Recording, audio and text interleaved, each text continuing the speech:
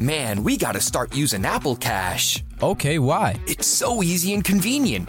Apple Cash lives in messages. All right. So I can pay you in the convos we're already having, not forget a payment, or have money sitting somewhere just collecting dust. Oh, that is nice. And then you can use that cash right away and buy stuff like at a store with Apple Pay. I don't have to do all that bank transfer stuff? Nope, it's just right there. Easy, convenient, and secure.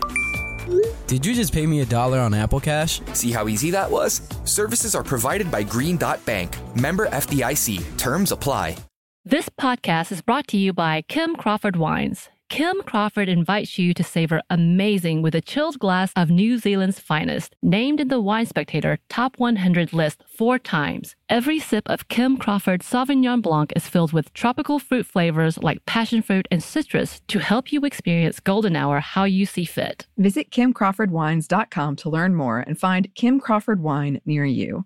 Savor amazing. For those 21 and over, please savor responsibly. Constellation Imports, Rutherford, California. This episode is brought to you by PNC Bank, who believes some things in life should be boring, like banking. Because boring is safe and responsible, level-headed and wise. All things you want your bank to be. You don't want your bank to be cool or sexy. Sexy is for 80s hair bands, not banks. That's why PNC Bank strives to be boring with your money so you can be happily fulfilled with your life. PNC Bank, brilliantly boring since 1865. Brilliantly Boring Since 1865 is a service mark of the PNC Financial Services Group, Incorporated. PNC Bank, a National Association, member FDIC.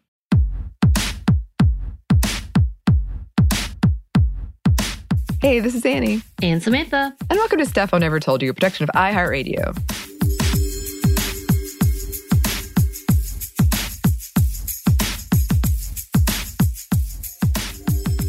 And happy Star Wars Day! Woo! Happy Star Wars Day. Yes. Yes. I believe. May the 4th be with you when this comes out. Yes. Yes. If you're listening to it when it comes out, it is Star Wars Day. Very exciting. And I'm sure you've heard a lot of our Star Wars content lately. And we thought, well, I thought, what better way to celebrate than with a Feminist Movie Wednesday on Rogue One, a Star Wars story. And in fact, I, for the occasion, made a very special drink. Unfortunately, I made it kind of on a whim this morning, so it's not quite there yet. But it's like a gin infused with butterfly pea flower and glitter. It's very, very pretty. Glitter? Edible glitter. Oh, okay. I didn't just put arts and craft glitter in my I was like, class, girl, we I need to talk. But it's Star Wars Day. No. Edible glitter. And one of the reasons this is on my mind is because over on Savor, the other podcast I do, we're doing an episode on the butterfly pea flower, which actually has a fascinating history and is named after the clitoris. So check that out if you're interested. All right. So yes, today we were talking about Rogue One, a Star Wars story. A lot of you have written in to suggest this, so thank you. Also, it feels very wrong doing this without Holly Fry because this is her favorite, or at least to my, unless anything is, bumped it off the top, is her favorite Star Wars thing. So don't hate us, Holly. We were thinking about maybe doing another happy hour with her soon where we could just talk about it. Yeah. But speaking of, this is a movie that I will never forget watching with Samantha for the first time because we had a bit of a misunderstanding. Or a misunderstanding on my end. Yeah. To be fair, though, okay, I feel like, so we've already had this argument every time. Every time she brings up this movie, I can't let it go. Because the one thing that I have assigned her with, and again, this is all on me, but still, I love to project because it's fun, that you have to warn me if there's sadness in this. Because I just need to be prepped. My journey with Star Wars started 1.5 years ago, 2 years ago, with you. I have never fully watched any of the movies, and I've never seen it. So I feel like you should have been aware that I knew nothing and that I get traumatized by very sad movies. And as Holly put it, in which we were trying to relay what happened, this is the Titanic of all Star Wars, the franchise. Everybody dies. I was not prepared, and the anger on my face. But it's not just that everybody dies, but they start at the very beginning just killing off everyone. So the tone of the whole thing is there's no redemption. They just all die. I remember very clearly, we were at the beach watching this, and there was a part where I looked over and you were getting angrier and angrier, and it was towards the end. And I kind of shrugged and I was like, well, what did you expect? I mean, they all die in the end. And the look you gave me it struck me down dead. The look I gave you was, what do you mean everybody is dead? Why? Oh, man. And then there was a long, awkward silence until we got to the end. Yes. And I just sat there and stared. And I said, you've betrayed me. And or something along the lines of, why would you do this to me? You should have warned me. What the... Well, and my bad. But I just assumed everyone knew that's what happened in that. No, I knew nothing about Star Wars. Yeah, I think this was our first head into let's watch the prequels and the sequels. Yeah. At this point in time, I hadn't seen them. And I'm like, why would you do this to me? Well, there was no redemption. No one survived. And I was very angry. I was like, I need at least one freaking person to be alive. And there wasn't. Leia makes it. And you kept going on. And the thing about that was you kept telling me, this is my favorite, one of my favorites. This is Holly's favorite. I did not know why. In my mind, that means something happy is happening. And this is going to be so amazing because this is before I realized you like the traumatizing versions of things, fictions. And I was like, what? And then on top of that, if I remember correctly, you were like, but it has the best hug scene ever. And I'm like, it does. They died. That is such a good hug, though. Okay, I'm done. This is how my voice goes every time we discuss this. I get very, very authoritative and annoyed. I like it. And I probably deserve it. I do want to actually mention, though, I think this whole misunderstanding, which I'm just going to call it, is actually based on a misunderstanding of mine. Because the first time I saw this is my favorite non-original trilogy Star Wars movie. It is very sad. I watched it yesterday and I was like, I know what happens. And I was like, oh my gosh, this is so sad. I couldn't watch the ending. It is brutal. That is real sad. But the first time I saw it, which was kind of before I really, I've always loved Star Wars, but it was kind of before this real deep dive I've done during the pandemic. I thought it was supposed to take place between Empire Strikes Back and Return of the Jedi, which is incorrect. I thought it was based on the line Mon Mothma says in Return of the Jedi, where she says, many Bothans died to bring us this information. I thought that's what it was because, surprise, there's 2 Death Stars. So I feel like that's an easy mistake to make, stealing the Death Star plans. Also, it's clear I didn't know what a Bothan was. But anyway, whatever. I didn't either, but I would have known something was amiss had I known what a Bothan was. So that's part of the reason I kind of thought everyone knew. I thought, she says it in Return of the Jedi. Many Bothans died to bring us this information, which would have been, please don't, this movie is very sad. That would have been sadder because then that plan was like a fake. But anyway, so I was watching this in theaters when it first came out and Tarkin showed up. Who's kind of that creepy older British guy who's in charge of the Death Star in A New Hope. And I was like, no, this is wrong. How could they make such a big mistake? He's dead. He's not dead. Anyway, I was wrong. And also I lost my scarf that day. So that was a sad day. Not a win for me. Not a win for me. But yes, this movie, I will say, is a very big tonal difference. And this is something I'm kind of struggling with because the original trilogy I maintain is children's fairy tale. And I love it. And then this comes in and it's like, but actually everyone dies and it's war. I don't think it's wrong, but it's kind of like a disconnect.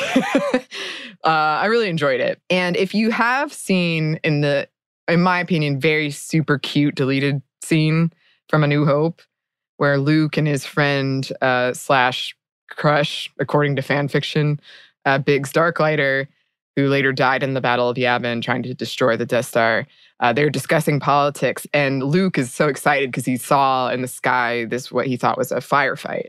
And yes, that's the battle that's taking place at the end of Rogue One. Of course, that's retconned that they did that afterwards. But it is, I really like that deleted scene. But anyway, it happens immediately before A New Hope. Immediately before. Everyone dies. And then there's hope. Whatever. Still so mad. Yeah, I can feel it. I can feel it. James Gunn recently made news when he said that this movie was the most underrated Star Wars anything. A series based on the character Andor from this movie recently got greenlit for a second season, even though the first season hasn't come out yet. But then it was supposed to have 5, and now they've cut it down to 3. So who knows? I don't know what's going on. So wait, Endor is where the Wookiees... No, Andor, not Endor. Oh. See, Cassian. This is why I say no. Don't assume I know anything about Star Wars just because I've watched it with you 50,000 times. Why would I assume that? Well, that's kind of why I've shifted the format, and I'm very open to questions at any time. Because clearly, I have no real grasp on when people don't understand everything that I know about Star Wars. It takes me a long time. Let's be honest. Yeah, well, it's confusing. It's totally fair. And yes, you can see our many, many past episodes on Star Wars, many in this month about fictional women in the world of Star Wars. Perhaps for this one particularly, see the one that we did on the feminism of Star Wars. Forever ago, Bridget and I did one where we talked about this movie a lot. And the feminist movie Friday or Wednesday, who knows, on the prequels and the sequels. Which yes, we have done all of these things, which I also think the prequels could be the Titanic too, because you know what's happening, but everybody kind of knows what happens to Darth Vader. Clearly not everyone knew what happened before A New Hope.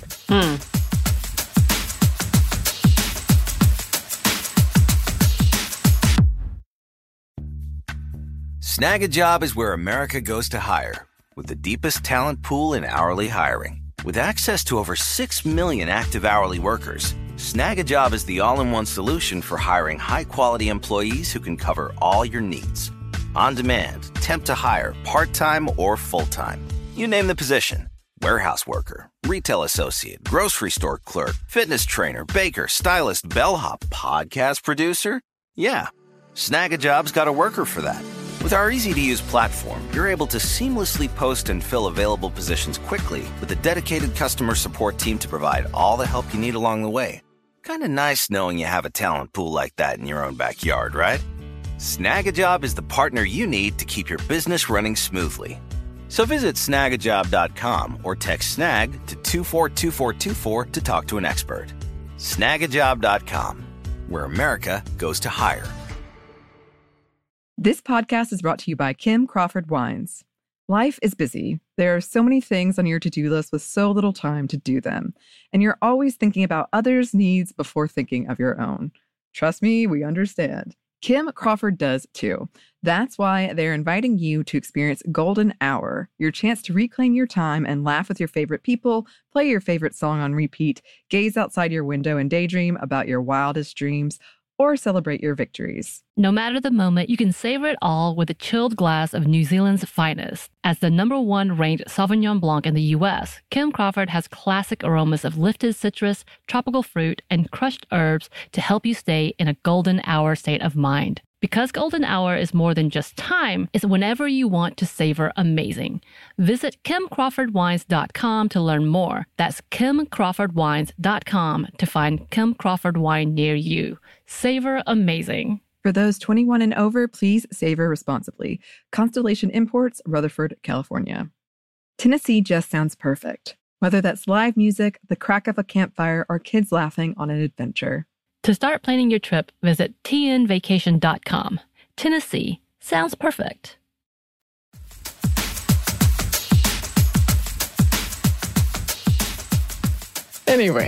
Anyway, before Samantha gets angry at me, let's talk about the plot. I'm sure that'll make it better.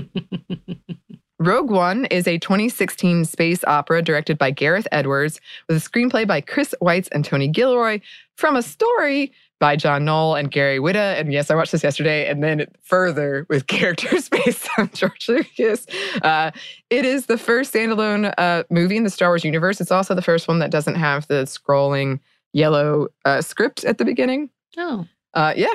It stars Felicity Jones as Jyn Erso, Diego Luna as Cassian Andor, Mads Mikkelsen as Galen Erso, Ben Mendelsohn as Imperial Officer Orson Krennic, Donnie Yen, who is a huge name in Hong Kong cinema, as Chirrut Imwe, Jiang Wen as Blaise Malbus, who's Holly's favorite, Riz Ahmed as Bodhi Rook, Alan Tudyk as K2SO, Forrest Whitaker as Saw Gerrera, with bonus CGI cameos from Tarkin, not necessarily CGI, but Darth Vader and Princess Leia, and other cameos by Jimmy Smits as Bail Organa, whom I love, C-3PO and R2-D2.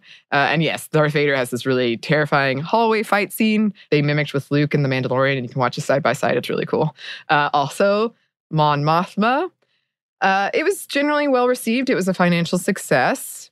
I can't wait till we talk about some of the reviews. It's going to be so fun. Okay. So the film opens on research scientist Galen Erso and his wife and daughter hiding out on a remote planet. Galen and his wife instruct their daughter Jyn, their Stardust, to hide when they notice Imperial troopers led by weapons developer Orson Krennic approaching. Jyn runs through the fields as Galen confronts Krennic, who is there to force him to work on completing the Empire's planet-destroying weapon, the Death Star. Galen tries to refuse, and his wife Lyra is killed in the skirmish, and Galen agrees to accompany them. We'll talk about that later, I promise. As Jyn escapes and is rescued by rebel extremist Saw Gerrera, who actually was in Clone Wars. So, 15 years go by. A cargo pilot named Bodhi Rook defects from the Empire in possession of a recorded message from Galen Erso destined for Saw Gerrera, who is hiding out on the planet of Jedha. The Rebel Alliance hears about this defection and a super weapon called the Death Star, and they send Cassian Andor, an Alliance intelligence officer, to investigate. At the same time, Jyn Erso is freed from a labor camp and brought before Alliance leader Mon Mothma. Mon convinces her to aid in the search for Jyn's father, Galen, so they can learn more about the Death Star and a possible weakness it might contain, while at the same time tasking Cassian with killing Galen if they find him. Also unnecessary. I love it. I can't wait till we get to the discussion portion. Cassian, Jyn, and a reprogrammed Imperial droid named K2SO make their way to the planet Jedha, where the Empire is harvesting Kyber crystals, which are the hearts of lightsabers, in order to power the Death Star.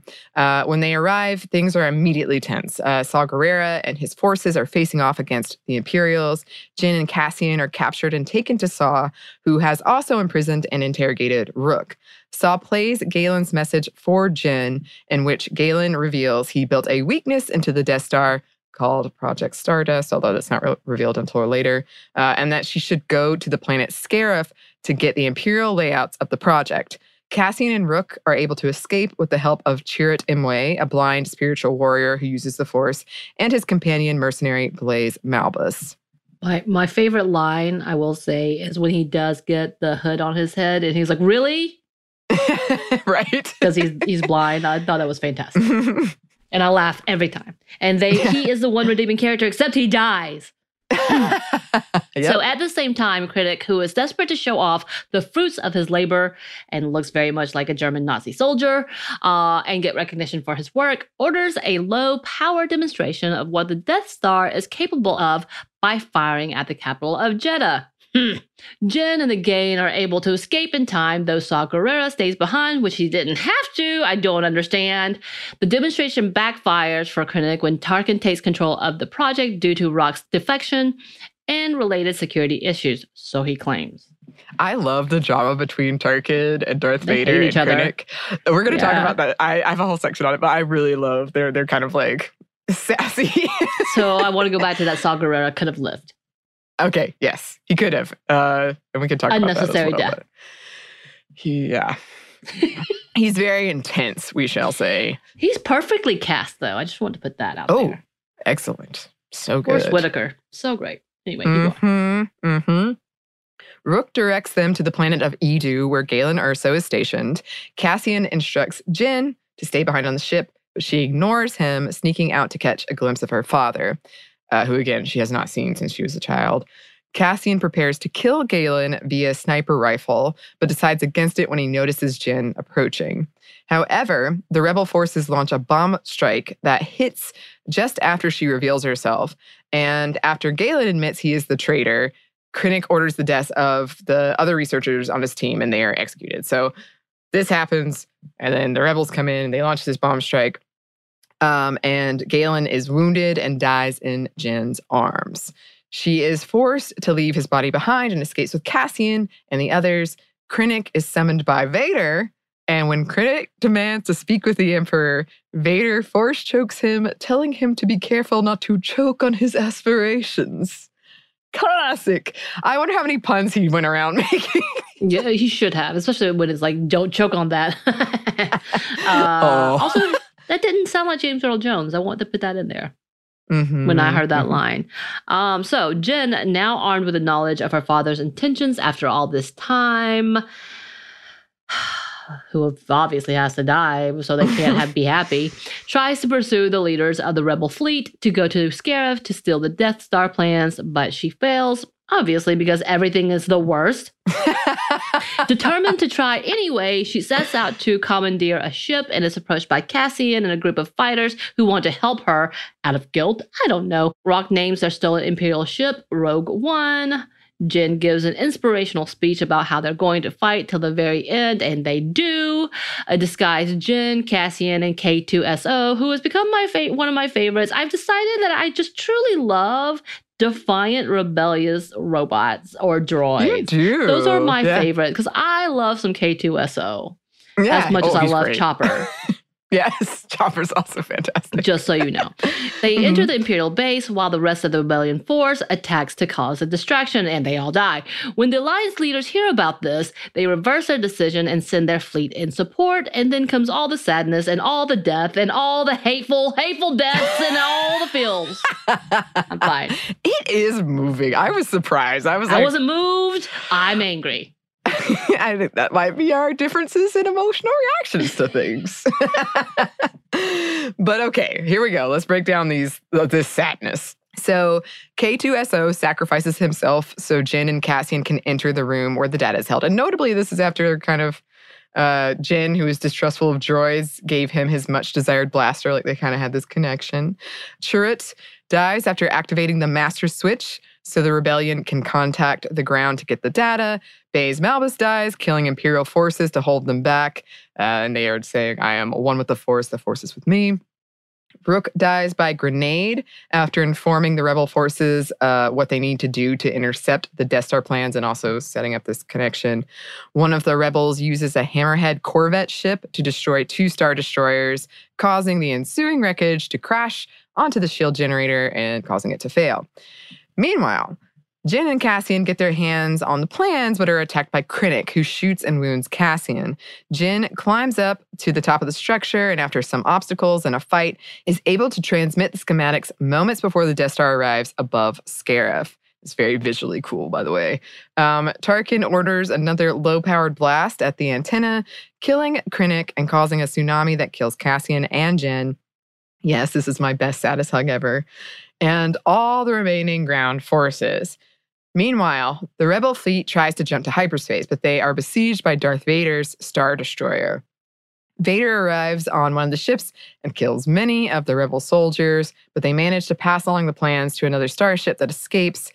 Some archival footage was used in this scene, and apparently they used vintage 70s lenses and asked the dudes to grow mutton chops and mustaches to match the 70s vibe. There's no Porkins.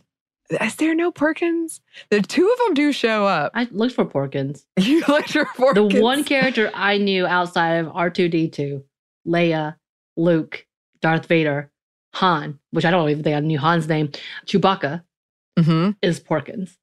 And even to this day, I don't even think I remember any of the other generals. I just know Porkins. Anyway, keep going. Anyway, Porkins aside. Yes, Princess Leia is revealed. And this is after Bail Organa is like, I have someone, I trust her with my life. Who Bail Organa obviously being her dad, her adopted dad. And she assures the person that hands her the plans that they contain hope. And the movie came out less than 2 weeks before Carrie Fisher's death, by the way. So it was really emotional when this happened. Mm-hmm. And it jumps right into A New Hope. Like, that's seconds away. And just to really twist the knife, Samantha, in the alternate ending, they lived. The characters lived. But that silence you hear is the rage seething inside me. This was the original ending, but I think some of the executives were like, "Oh gosh, this is so just sad." Just one or two. Have the damn droid live. My God. Knowing Star Wars, somehow that droid will show back up. At least Imwe. Let me have Imwe. My God, I love him. He's one of my favorite actors. He needed to live. I am very upset. I can feel it. They could have left. Yeah. This is ridiculous. Okay, keep going. Fun Easter egg. The director stole the Death Star plans prop, which I think is funny. Some reviews I liked that I wanted to include. George Lucas apparently said he liked this movie better than The Force Awakens, and the director of Rogue One said, I can die happy now. David Elrich at IndieWire wrote, a spirited but agonizingly safe attempt to expand cinema's most holy blockbuster franchise and keep the wheels greased between proper installments. Just a glorified excuse to retcon some sense into one of the silliest things about the original. Mostly I'm just really tickled by this because of everything that came after. You didn't know. Is this like a silly safe? How is this safe? Everybody died. Well, there's a lot of funny things about this review in retrospect.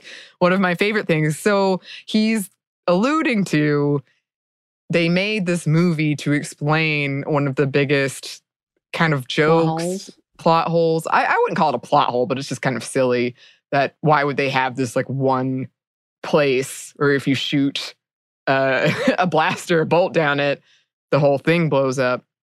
So this movie was like, aha, we have your answer, and it's so sad. Don't you feel terrible about making fun of it now? But wait, maybe it's because I didn't know the originals before Rogue One, but I thought that was the whole point of her having those plans. She did have plans, no?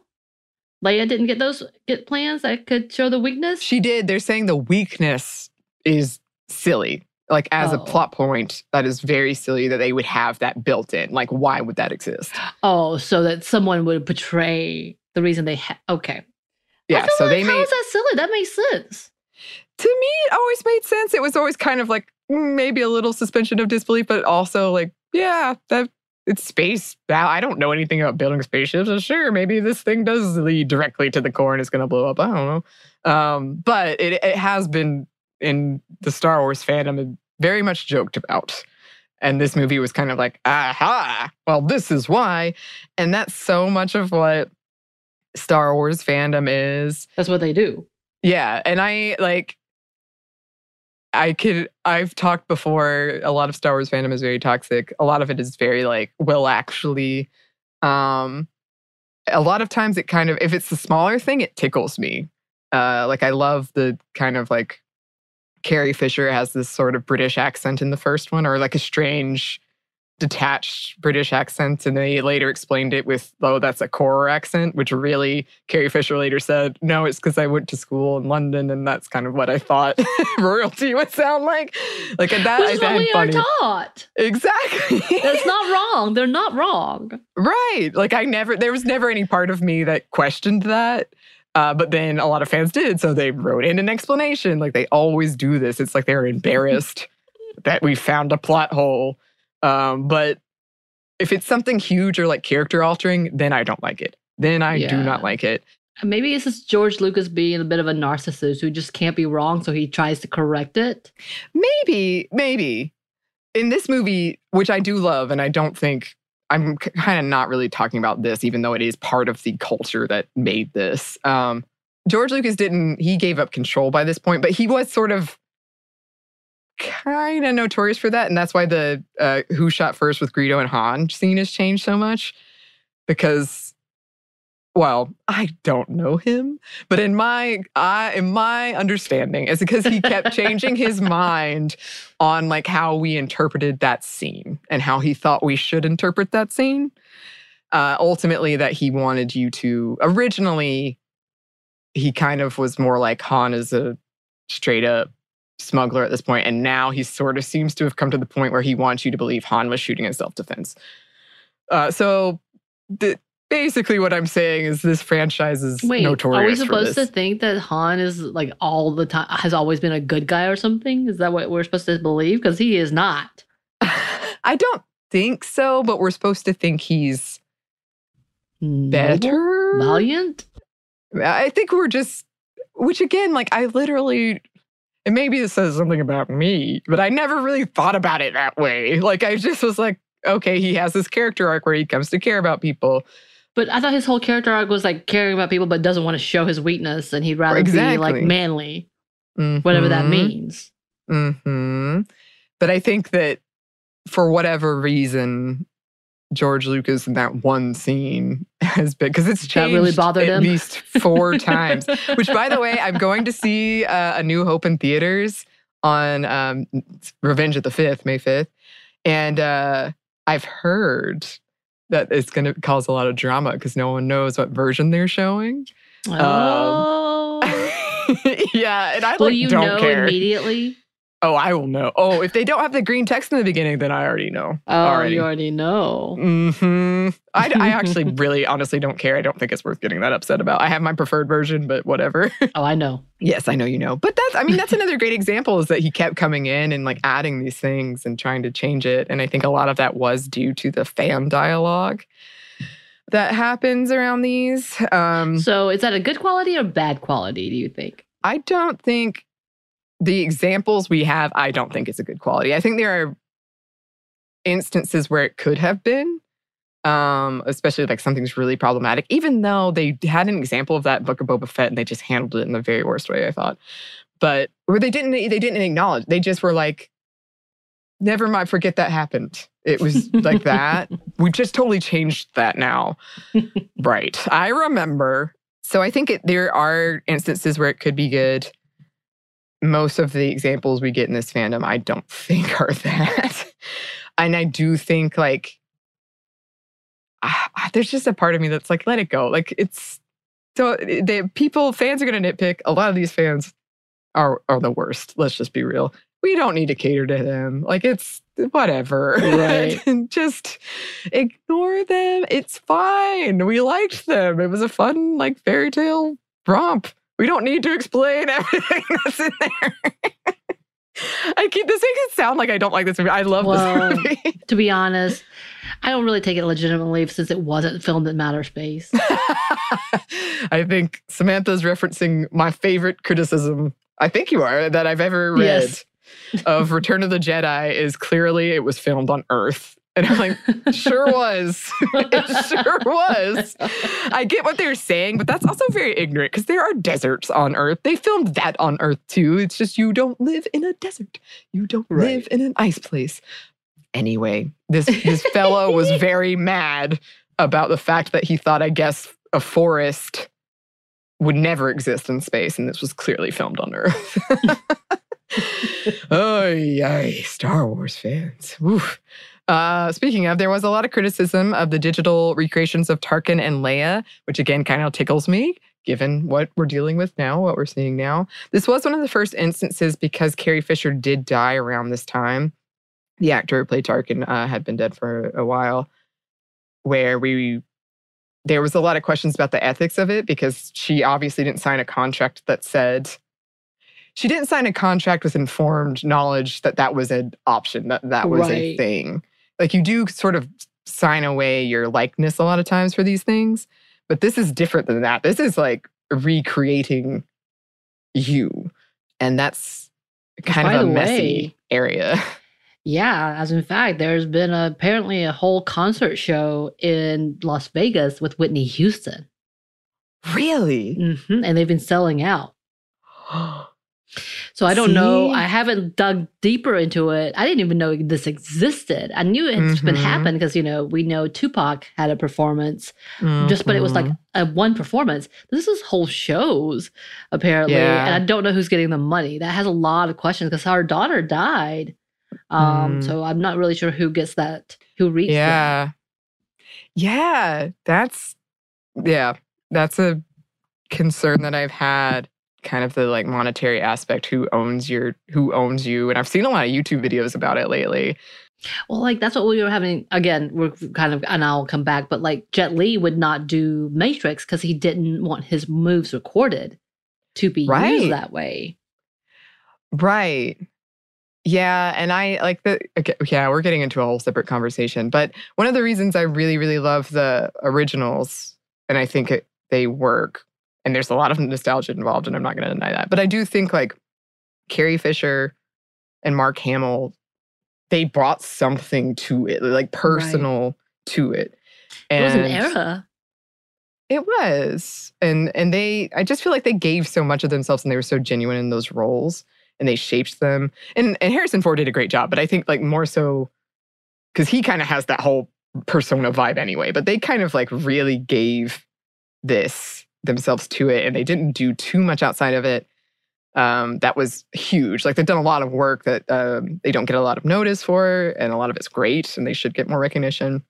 But that's why I think like it's missing. It's missing something. And that's also Uncanny Valley stuff we're talking about, but it is a part of this conversation for sure. And I heard, I heard a lot of mixed when this came out. It was really emotional because she had just died, but I heard a lot of mixed reactions to it. I got emotional too, but it was still kind of like, whoa, it's not her.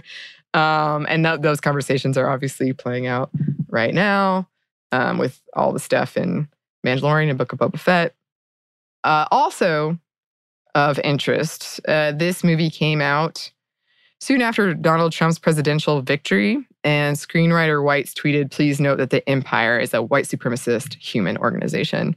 And that's been really interesting of like a lot of really right-leaning Republicans don't seem to realize like the Empire is bad. Like they tweet like the Death Star stuff, and I'm like, right. Everyone was like, dude, even the songs Republicans use, they're like, that's not what you... Yeah. No, I don't think you're listening to this. Like when they start doing Rage Against the Machine, you're like, literally, you're the machine. It's strange. It's very strange to me. And I have to mention, we've been talking a lot about fandom. I found this whole thing about fan fiction in this movie. And I wanted to include a quote about Star Wars fandom and fans from the New York Times after this movie came out.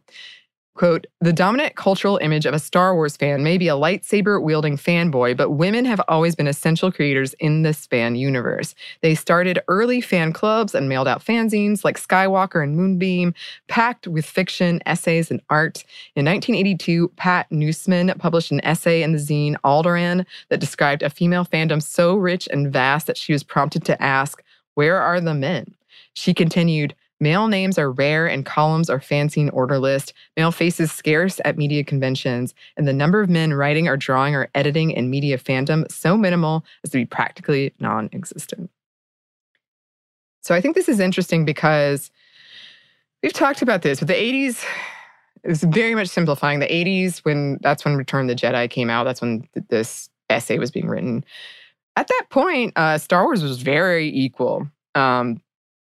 Publicly, but that's when all this gendering of toys and stuff happened. And Star Wars, like as much as I love it, was very much the sort of thing that launched toys, like movie merchandise that's tied in, or it's the thing that popularized it and made it huge. And so I think we see this sort of flip of it being seen as a boys thing. And by this point, when Rogue One came out, that's still the image, even though I think a lot of the fandom, especially. Snag a Job is where America goes to hire, with the deepest talent pool in hourly hiring. With access to over 6 million active hourly workers, Snag a Job is the all-in-one solution for hiring high-quality employees who can cover all your needs. On demand, temp to hire, part-time or full-time. You name the position. Warehouse worker, retail associate, grocery store clerk, fitness trainer, baker, stylist, bellhop, podcast producer. Yeah, Snag-a-Job's got a worker for that. With our easy-to-use platform, you're able to seamlessly post and fill available positions quickly with a dedicated customer support team to provide all the help you need along the way. Kind of nice knowing you have a talent pool like that in your own backyard, right? Snag-a-Job is the partner you need to keep your business running smoothly. So visit snagajob.com or text snag to 242424 to talk to an expert. Snagajob.com, where America goes to hire. This podcast is brought to you by Kim Crawford Wines. Life is busy. There are so many things on your to-do list with so little time to do them. And you're always thinking about others' needs before thinking of your own. Trust me, we understand. Kim Crawford does too. That's why they're inviting you to experience Golden Hour, your chance to reclaim your time and laugh with your favorite people, play your favorite song on repeat, gaze outside your window and daydream about your wildest dreams, or celebrate your victories. No matter the moment, you can savor it all with a chilled glass of New Zealand's finest. As the #1 ranked Sauvignon Blanc in the U.S., Kim Crawford has classic aromas of lifted citrus, tropical fruit, and crushed herbs to help you stay in a golden hour state of mind. Because golden hour is more than just time, it's whenever you want to savor amazing. Visit KimCrawfordWines.com to learn more. That's KimCrawfordWines.com to find Kim Crawford wine near you. Savor amazing. For those 21 and over, please savor responsibly. Constellation Imports, Rutherford, California. Tennessee just sounds perfect. Whether that's live music, the crack of a campfire, or kids laughing on an adventure. To start planning your trip, visit tnvacation.com. Tennessee sounds perfect. Actually, kind of the perhaps less seen fandom is women, for sure.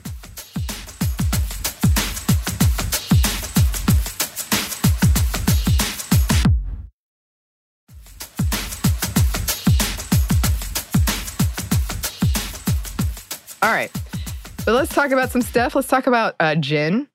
The main character, who is a character who's not born into politics. She's not born with the Force, but decides to fight for what she sees as right anyway. So this is actually unique when you think about past heroes and heroines in Star Wars. They usually have some kind of relation to somebody, or they have the Force, most likely both. Or are they born into politics?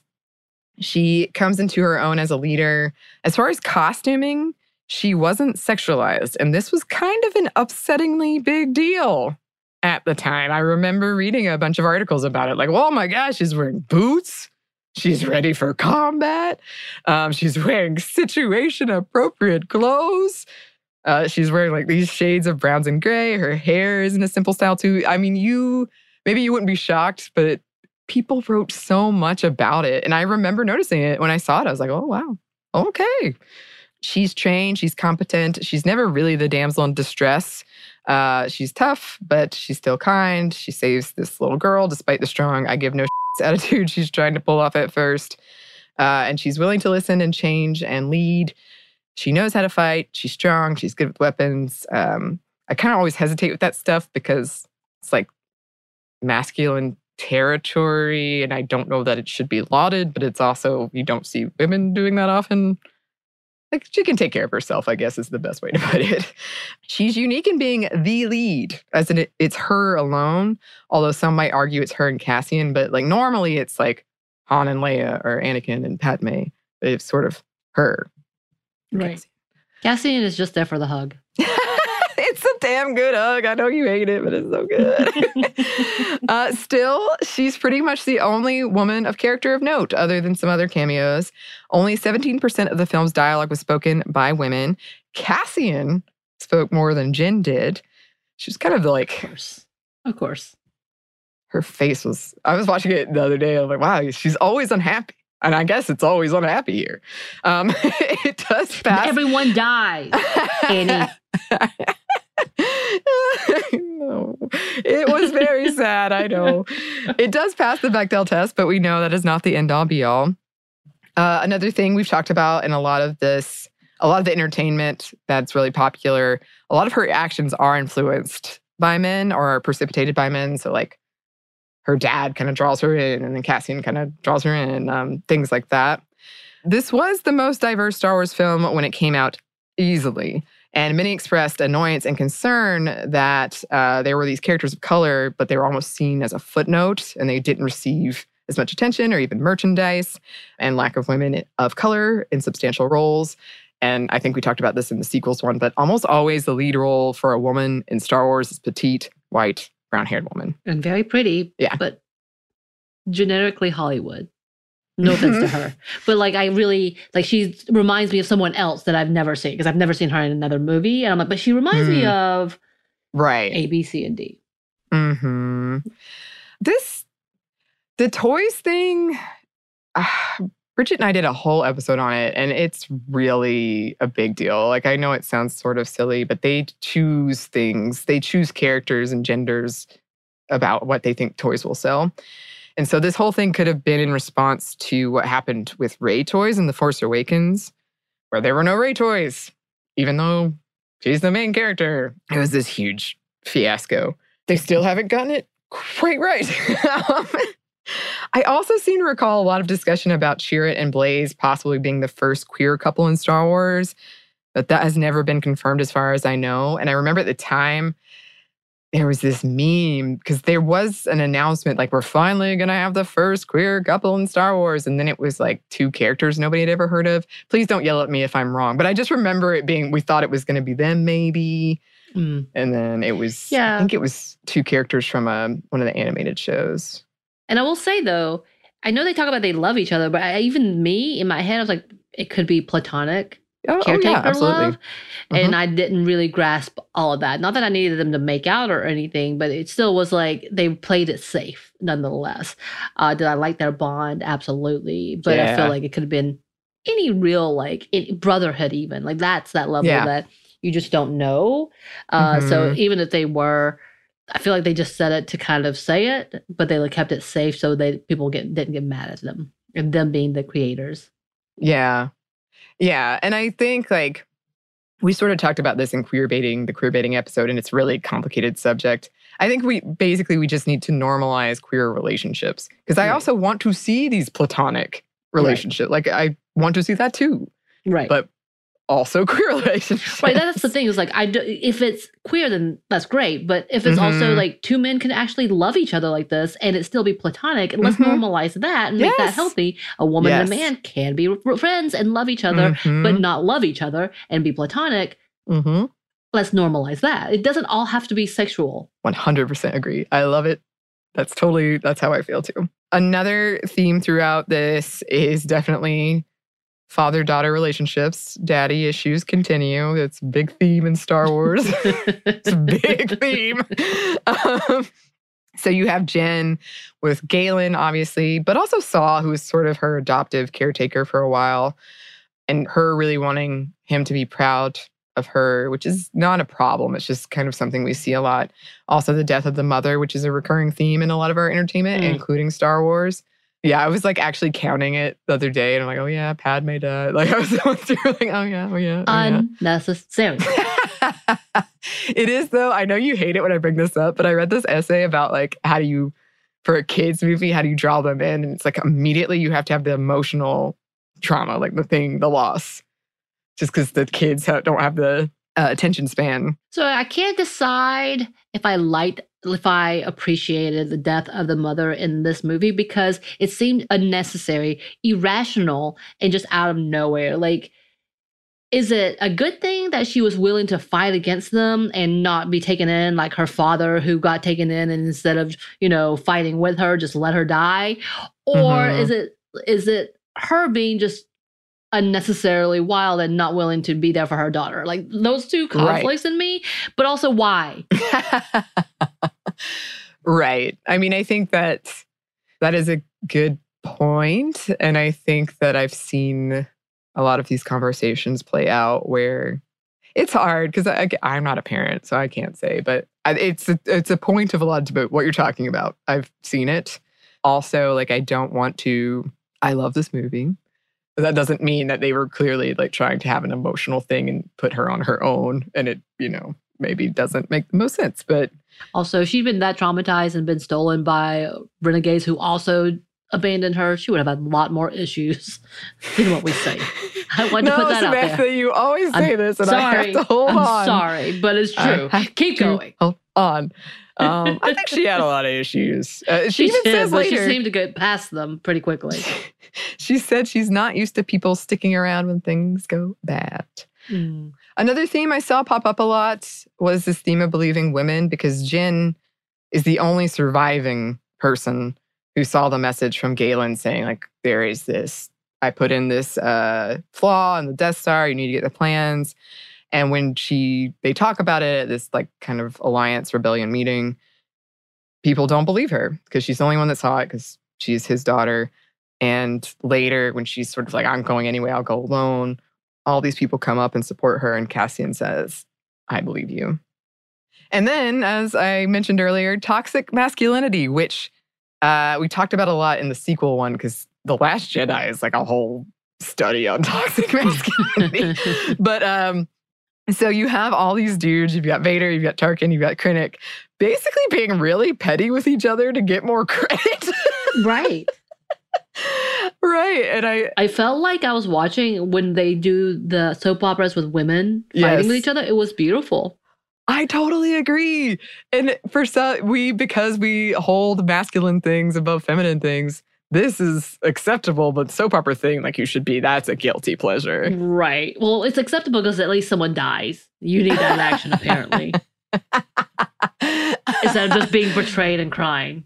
Mm-hmm. Well, yeah, I guess, you're right. You're not wrong. Violence, some type of like aggressive behavior. And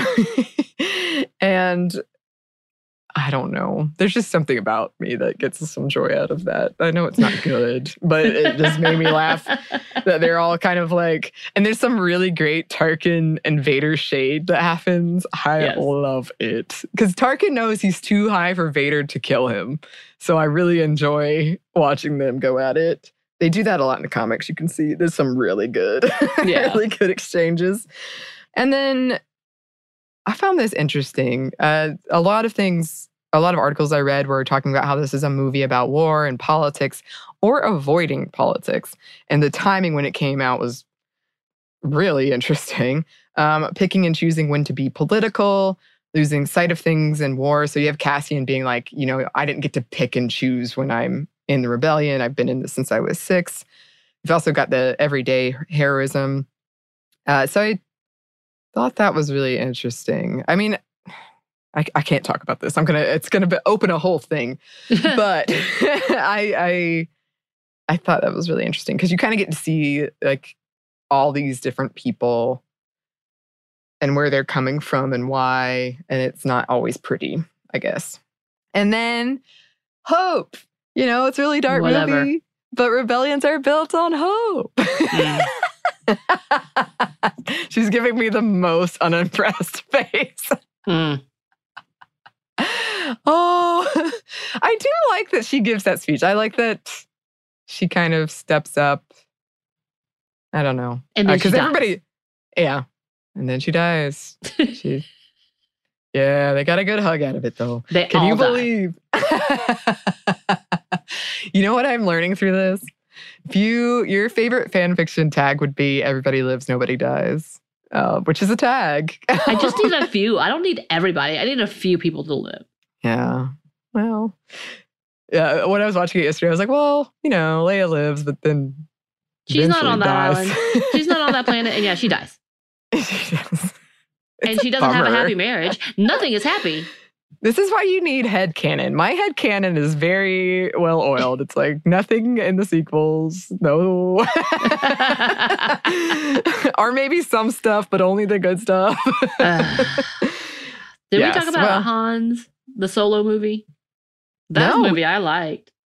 Oh, except for the fact that they do kill off several of my favorite characters, but at least several people live. Yes. And also Kira, who's the love interest in that one. Well, I should call her that because she is a badass. She does not need to be his love interest. She fights Vader and wins. What? Yes, in a recent comic. Isn't that wild? Wow. But yes. I'm down for that. I would love to talk about that. I can also kind of complain about how Jon Favreau has all these the voice cameos and things that kind of bothers me. That's fair. It's not wrong. Wait, you but can't he now be like, ons a chunk of this, so you can't these are be his 15 babies now. different characters in Star Wars. I'm sorry. At least he's not injecting himself as a person, like his whole body and his face everywhere. Not yet. Anyway, I have no real problem with him. I just am like, wait a minute, you can't be this person, this. But can't he? I know. I have no power in this, really. I wish I did. Maybe one day. You know what? I'm going to start a scheme. Perfect. We really went off the rails on this one. I feel like we touched on some real good feminist issues, but we also touched on things that were just Star Wars related. Yeah. Anyway, happy Star Wars Day. May the 4th be with you. Thanks as always for coming on these journeys with me. I know you didn't like it, Samantha, but whatever. Whatever. I feel like it was a good. We had differing points of view. Yes. Well, as always, we would love suggestions for the next movie that we should watch. You can email those to us at stuffmediamomstuff@iheartmedia.com. You can find us on Twitter at momstuffpodcast or on Instagram at Stuff I Never Told You. Thanks, as always, to our super producer, Christina. I'm sorry for screaming so much. No, she's not. And thanks to you for listening. Stuff I Never Told You is a production of iHeartRadio. For more podcasts from iHeartRadio, visit the iHeartRadio app, Apple Podcasts, or wherever you listen to your favorite shows.